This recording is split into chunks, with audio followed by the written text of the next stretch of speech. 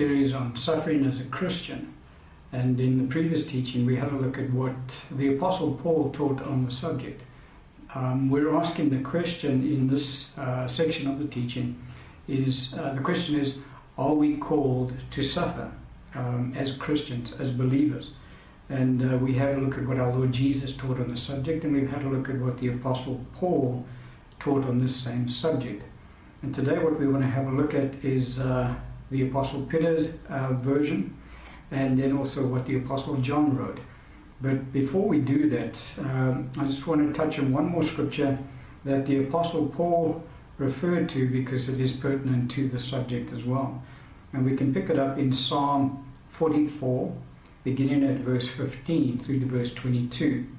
So the scripture says, "My dishonor is continually before me, and the shame of my face has covered me, because of the voice of him who reproaches and reviles, because of the enemy and the avenger. All this has come upon us, but we have not forgotten you, nor have we dealt falsely with your covenant. Our heart has not turned back, nor have our steps departed from your way. But you have severely broken us in the place of jackals, and covered us with the shadow of death. If we had forgotten the name of our God, or stretched out our hands to a foreign god, would not God search this out? For he knows the secrets of the heart. Yet for your sake we are killed all day long. We are accounted as sheep for the slaughter." And so this is a prophetic scripture that is given pertaining to the children of Israel, the Jews, at the end of the age. This is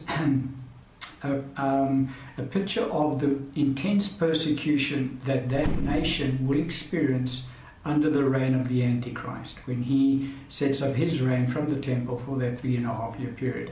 The Jewish nation will go through intense persecution, those who have come to faith in Christ during that time. And so this is, as I say, a prophetic account. And so we see that even though the Jews at that time will be serving the Lord and be faithful to his covenant, for the scripture says, if we had forgotten the name of our God or stretched out our hands to a foreign god, would not God search us out? And yet they were still going to be incurring severe persecution. For in verse 22, the scripture says, "Yet for your sake we are killed all day long. We are accounted as sheep for the slaughter." And so again, in verse 18, our heart has not turned back, nor have our steps departed from your way. And verse 17, "All this has come upon us, but we have not forgotten you, nor have we dealt falsely with your covenant." So the Jews will be serving the Lord very faithfully during that period, because they would have come into faith in Christ as their Savior, but nevertheless, they will still incur tremendous persecution. And again, the scripture says, "For your sake we are killed all day long. We're accounted as sheep for the slaughter." Now, what the Apostle Paul does with that particular passage of scripture is he brings it across to the Gentile church as well. And we pick that up in Romans chapter 8, verse 35 to 37. The Apostle Paul writing, he says, "Who shall separate us from the love of Christ? Shall tribulation, or distress, or persecution, or famine, or nakedness, or peril, or sword? As it is written, for your sake we are killed all day long. We are accounted as sheep for the slaughter. Yet in all these things we are more than conquerors through him who loved us." And so the Apostle Paul picks up that same passage of scripture from Psalm 44, and he brings it into the church age that we're in right now. And he places the Gentile church into this category. For he says that as it is written, for your sake we are killed all day long, and we are accounted as sheep for the slaughter. And so he brings that into context from the point of view of the church is appointed to this type of persecution. And he lists the kind of persecution that the church and tribulation the church can expect to encounter in this life. He lists tribulation, distress, persecution, famine, nakedness, peril, or sword. He goes on to say, In verse 37, yet in all these things we are more than conquerors through him who loved us. Because again, the Apostle Paul is referring to our eternal reward as a result of suffering persecution for our Lord Jesus Christ.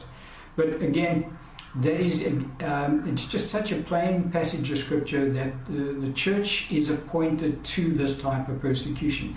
The Jews, which are going to be part of the church, obviously, they will incur tremendous persecution at the end of the age, and any Christian, Gentile Christian living in those areas will incur the same kind of persecution, basically. And so that's again just the Apostle Paul once again reinforcing the truth to the church that we are appointed to persecution in this age.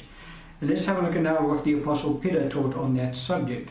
We pick it up in 1 Peter chapter 2, verse 18 to 21. He says, servants, be submissive to your masters with all fear, not only to the good and gentle, but also to the harsh. For this is commendable, if because of conscience toward God, one endures grief, suffering wrongfully. For what credit is it if, when you are beaten for your faults, you take it patiently? But when you do good and suffer, if you take it patiently, this is commendable before God. For to this you were called, because Christ also suffered for us, leaving us an example that you should follow his steps. And so, again, the Apostle Peter speaks the same language as the Apostle Paul on this subject. And he says that the church has been called to suffering. For verse 21, he says, for to this you were called, speaking about suffering for good. For verse 20, he says, but when you do good and suffer, if you take it patiently, this is commendable before God. And so it is really for our walk as believers that we will incur suffering in this life, because it's believers that will do good and then suffer for it, because this world is not appreciative of godly lifestyle. We've already mentioned that in the previous teaching. The Apostle Paul was very plain about it. He says anyone desiring to live a godly lifestyle in this life will suffer persecution. And so the Apostle Peter talks about the same thing, and then he puts forward our Lord Jesus as the example. He says, because Christ also suffered for us, leaving us an example that you should follow his steps. And so the example that we're meant to follow in this area, in fact we're meant to follow our Lord Jesus Christ in every area, but particularly in this area as well, the area of suffering. In the book of Psalms, the Lord talks about the fact that they returned evil for his hatred for his love, and evil for the good that he did. And so even though our Lord Jesus Christ came to save the earth and he healed multitudes and he came to set the captives free, by and large the world did not love him and actually did hate him, and that's why they crucified him. And so our Lord Jesus is again put forward to us as the example of suffering in this area. And the Apostle Peter is very plain. He says that we're called to suffer for Christ. And so it's, there's no doubt that the Apostle Peter and the Apostle Paul are on the same page in this. Let's have a look at another passage of Scripture. Again, the Apostle Peter writing on the same subject. And he says in 1 Peter chapter 4, verse 12 to 19, Beloved, do not think it strange concerning the fiery trial which is to try you, as though some strange thing happened to you, but rejoice to the extent that you partake of Christ's sufferings, that when his glory is revealed, you also may be glad with exceeding joy. If you are reproached for the name of Christ, blessed are you, for the Spirit of glory and of God rests upon you. On their part he is blasphemed, but on your part he is glorified. But let none of you suffer as a murderer, a thief, an evildoer, or as a busybody in other people's matters. Yet if anyone suffers as a Christian, let him not be ashamed, but let him glorify God in this matter. For the time has come for judgment to begin at the house of God.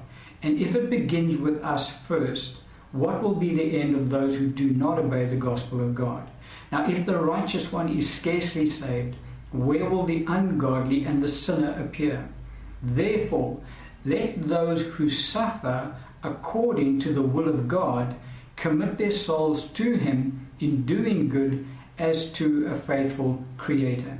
And so, again, the Apostle Peter is very clear on this in this passage of Scripture. He says, Christians, don't get excited and don't get confused, my paraphrase, when this type of suffering and tribulation comes into your life, because we are called to suffer for our Lord Jesus Christ. He talks about, therefore, let those who suffer according to the will of God commit their souls to Him in doing good. And so it's pretty much a very clear account in Scripture that we're called to suffer for Christ, and that we're not to get confused when this type of incident does occur in our lives.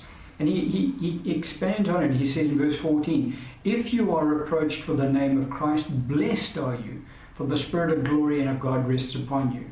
And so, he's talking about the eternal reward that our Lord Jesus spoke about. We said, when men revile you, exclude you, for my name's sake, great is your reward in heaven. And so the Apostle Peter is talking about the exact same thing. He does differentiate between the type of suffering that the Christian is meant to incur and not meant to incur. Where he says, let none of you suffer as a murderer, a thief, an evildoer, or as a busybody in other people's matters. And so there is that type of suffering, and Peter admonishes the church, we're not to partake of that type of suffering, because we're not to partake in that type of lifestyle. But he goes on to say, yet if anyone suffers as a Christian, let him not be ashamed, but let him glorify God in this matter. And so very clearly, the Apostle Peter is quite convinced that as believers, we're appointed to suffering for the Lord Jesus Christ. And we're in fact to rejoice when it does occur in our lives, because it just is an indication to us of the glory that has been laid aside for us on our day of judgment when we stand before our Lord Jesus Christ. And so, the Apostle Peter, as I say, teaches very similar precepts that the Apostle Paul teaches, and also that our Lord Jesus Christ has taught us. And so in all three accounts, or all three men so far, the witnesses that we've seen in Scripture, all of them are answering to the affirmative that the church is in fact appointed to suffering. We are called to suffer in this life for doing good, for being Christians, for living a godly lifestyle. That is the type of suffering. For all the suffering that has been mentioned thus far in the Scriptures has always been linked to the Christian being persecuted for their lifestyle as believers after Christ, not for anything else. And we need to, and as we get into the series a little bit more, we will differentiate between the types of suffering that believers can incur and should incur in this life. But so far we've seen very clearly that believers are called to suffer in this life, and the suffering that we incur is always directly linked to our walk as believers in Christ. So have a look at another passage of Scripture. This is what was revealed to the Apostle John in the book of Revelation. And we pick it up in Revelation chapter 7, verse 9 to 17. Scripture says, after these things I looked, and behold, a great multitude which no one could number, of all nations, tribes, peoples, and tongues, standing before the throne and before the Lamb, clothed with white robes, with palm branches in their hands, and crying out with a loud voice, saying, salvation belongs to our God, who sits on the throne, and to the Lamb.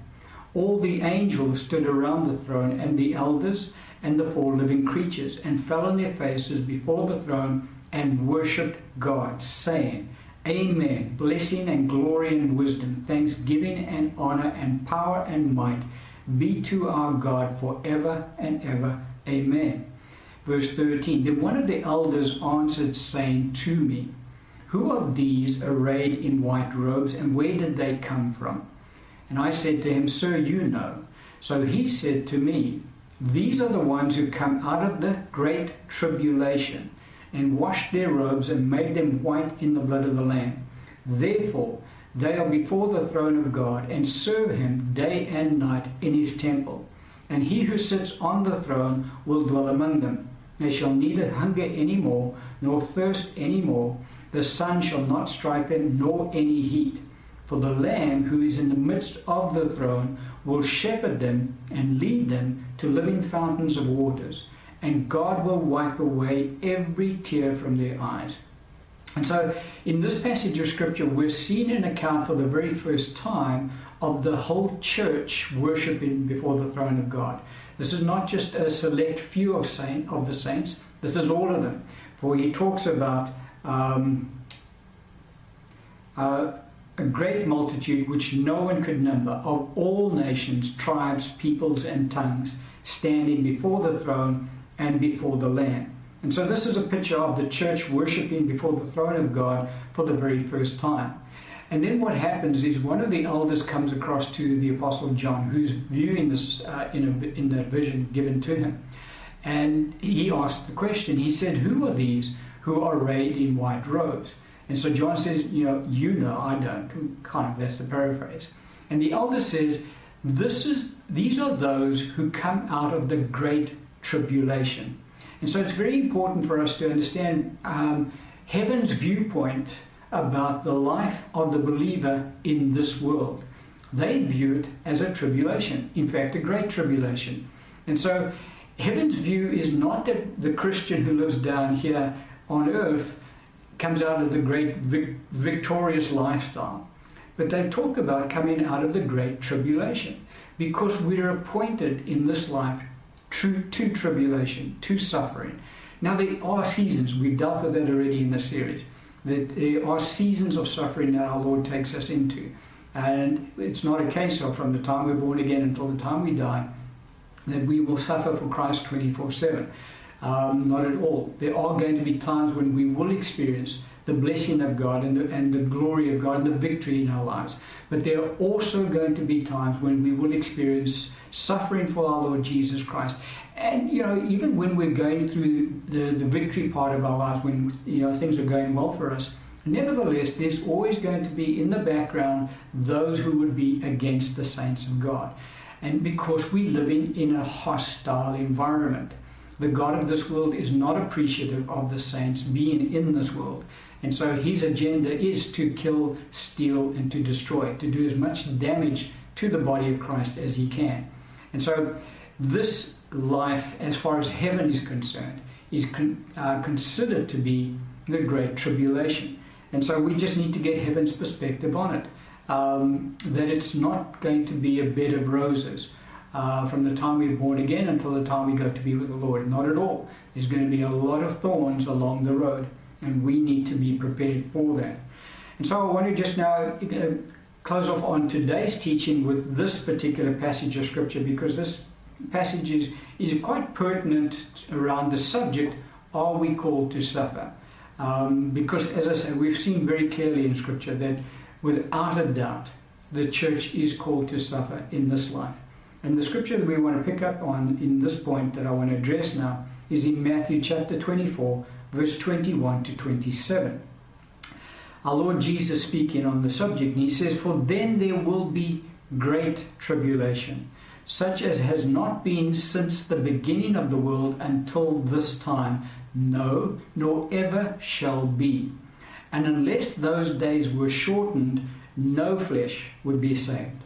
But for the elect sake, those days will be shortened. Then if anyone says to you, 'Look, here is the Christ,' or 'There,' do not believe it. For false Christs and false prophets will rise and show great signs and wonders to deceive, if possible, even the elect. See, I have told you beforehand. Therefore, if they say to you, 'Look, he is in the desert,' do not go out. Or 'Look, he is in the inner rooms,' do not believe it. For as the lightning comes from the east and flashes to the west, so also will the coming of the Son of Man be." And so in this particular passage of Scripture, our Lord refers to the Great Tribulation. Now the Great Tribulation that our Lord is referring to is the 3.5-year period when the Antichrist sets up his reign in the earth. In context, You can pick it up in that passage of Scripture, and obviously in other passages of Scripture as well. And so when the Antichrist sets up his reign in the earth from the temple, he is allowed by God to reign on the earth for 42 months, a period of 3.5 years. And so our Lord says to us that unless those days had been shortened to that 3.5 year period, no flesh would be saved. Because our Lord says that this period of tribulation will be the greatest amount of tribulation that's ever been encountered in the earth. He says, "For then there will be great tribulation, such has not been since the beginning of the world until this time," the time that he was, "no, nor ever shall be." And so this is going to be the worst period of tribulation that the world will ever encounter. And it's going to be the Lord's elect, his saints, that will encounter this period of tribulation. No one else will experience the tribulation under the reign of the Antichrist except the elect of the Lord, the saints of the Lord. Now, there is a popular theory that is taught in the church today that it's brought under the heading of what is termed as the pre-tribulation rapture. And so what the theory teaches is that when just prior to the Antichrist beginning his reign on the earth, that 3.5 year period that the Lord informed us about, that just prior to his reign beginning on the earth, that the church will be taken out of the earth. And the people who go through this great tribulation that our Lord was speaking about, they leave it up to the Jewish nation. They say, well, it's the Jews that will experience the great tribulation. The church will be taken out, and we will not be here to experience the great tribulation. When the end of the Antichrist reign comes to an end, at the end of the 3.5 period, then we'll come back to the earth. And so the church avoids this period called the Great Tribulation. But that's not the case at all. There is only one church. Our Lord doesn't have two churches. He doesn't have the Jewish church and then the Gentile church. Jewish believers are part of the church just as Gentile believers are part of the church. And so the Lord's elect are the Lord's elect. And so there are going to be the Lord's saints who will be on the earth when the reign of the Antichrist begins in the earth.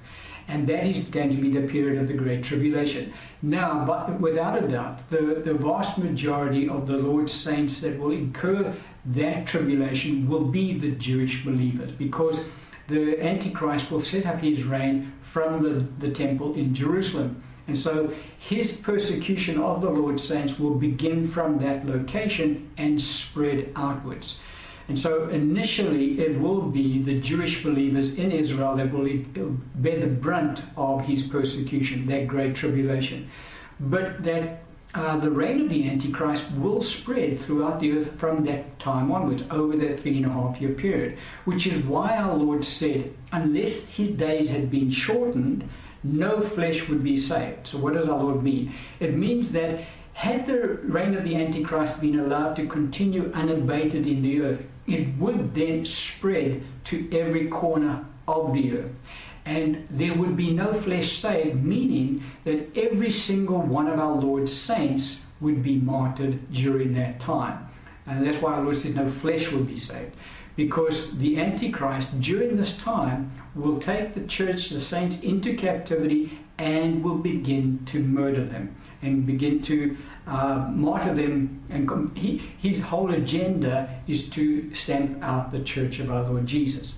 And so the Great Tribulation is appointed to the church. Now, the theory that teaches that the church will escape this period is very popular amongst believers who are very adverse to suffering persecution for their faith in Christ, which is very dangerous, because we already saw right at the outset of this series thus far, our Lord spoke about that grouping of believers when he spoke about the sower who sows the word. And he said, there are those who do not have any root in themselves. And so when tribulation or persecution arises because of the word's sake, immediately they are offended, they fall away. And so the believers that get taught the theory that you're not going to go through the Great Tribulation, God's going to take you out of the earth, The Jews will go through the Great Tribulation, and then God will bring you back to the earth after it's all over. When they go through the Great Tribulation, they're going to become offended very quickly, because they've always been taught to believe that they're not to go through this. And so when they do go through it, then our Lord's teaching from the so in the Word will then take effect. And the great falling away will take place. The Apostle Paul said that our Lord can't return to the earth until the falling away comes first. That's one of the signs that have to take place. And so, as I say, that particular teaching about the church being taken out of the earth just before the Antichrist begins his reign, and the great tribulation occurs in the earth, and only gets brought back to the earth after the tribulation period, that is a very popular teaching, again, as I say, among believers who are adverse to any form of suffering for Christianity. And so, they'll always gravitate to that. But that's a very dangerous theory to teach the church.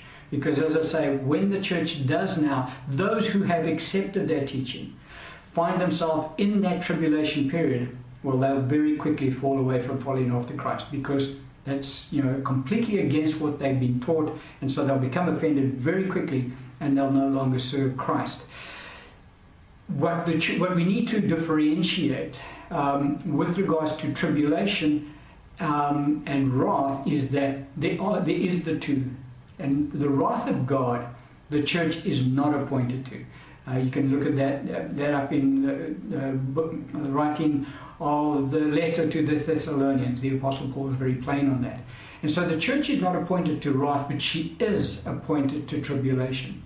And so what will happen is that after the period of the tribulation, then the church will be taken out. The whole church, Jews and Gentiles alike. It's not just a select few. All of us will be taken out of the earth. It's at that time that the wrath of God will be poured out on the earth. And that is for a period of just short of 3 years. At the end of that time, the church then comes back to the earth with our Lord Jesus Christ. And so, yes, there is the rapture will take place, but it does not take place before the Great Tribulation. It takes place after the Great Tribulation, before the wrath of God is poured out on the earth. And so, as I say, that theory that is taught in the church, in many circles in the church today, it's very popular, but it's popular amongst saints who are very adverse to any kind of suffering for the gospel. Saints who suffer for the gospel, they going through that great tribulation is going to be no different to the tribulation they're currently experiencing in the earth today. For there are many of the Lord's saints who are currently being martyred for their faith in Christ. And that will just increase as we draw to the end of the age. And so our Lord is very clear on the subject that experience of great tribulation is what his elect will go through. The elect are his church. And as I say, there is only one church of our Lord Jesus. He doesn't have a Jewish church and then a Gentile church. He has one body of Christ, one church, and it's the whole church on the earth at that time that will experience by and large their great tribulation. And so in this series so far, we've answered the question very clearly that are we called to suffer as Christians? Most definitely we are called to suffer as believers after Christ. And so what we want to do in the next teaching, and maybe over the next couple of teachings, is we want to look at specifically what we are called to suffer, because it's very important for believers to recognize not only that we're called to suffer, but we need to differentiate between what we're called to suffer for. We've already seen the Apostle Peter referring to the fact that believers should not suffer as murderers, as thieves, as evildoers, as busybodies in other people's matters. And so there are certain things that believers are not called to suffer. But we have seen thus far in the series that our suffering is directly linked to our walk as godly believers in Christ Jesus. For if anyone desires to live a godly life in this life, they will suffer persecution. And we're going to end the teaching on that point today. Amen.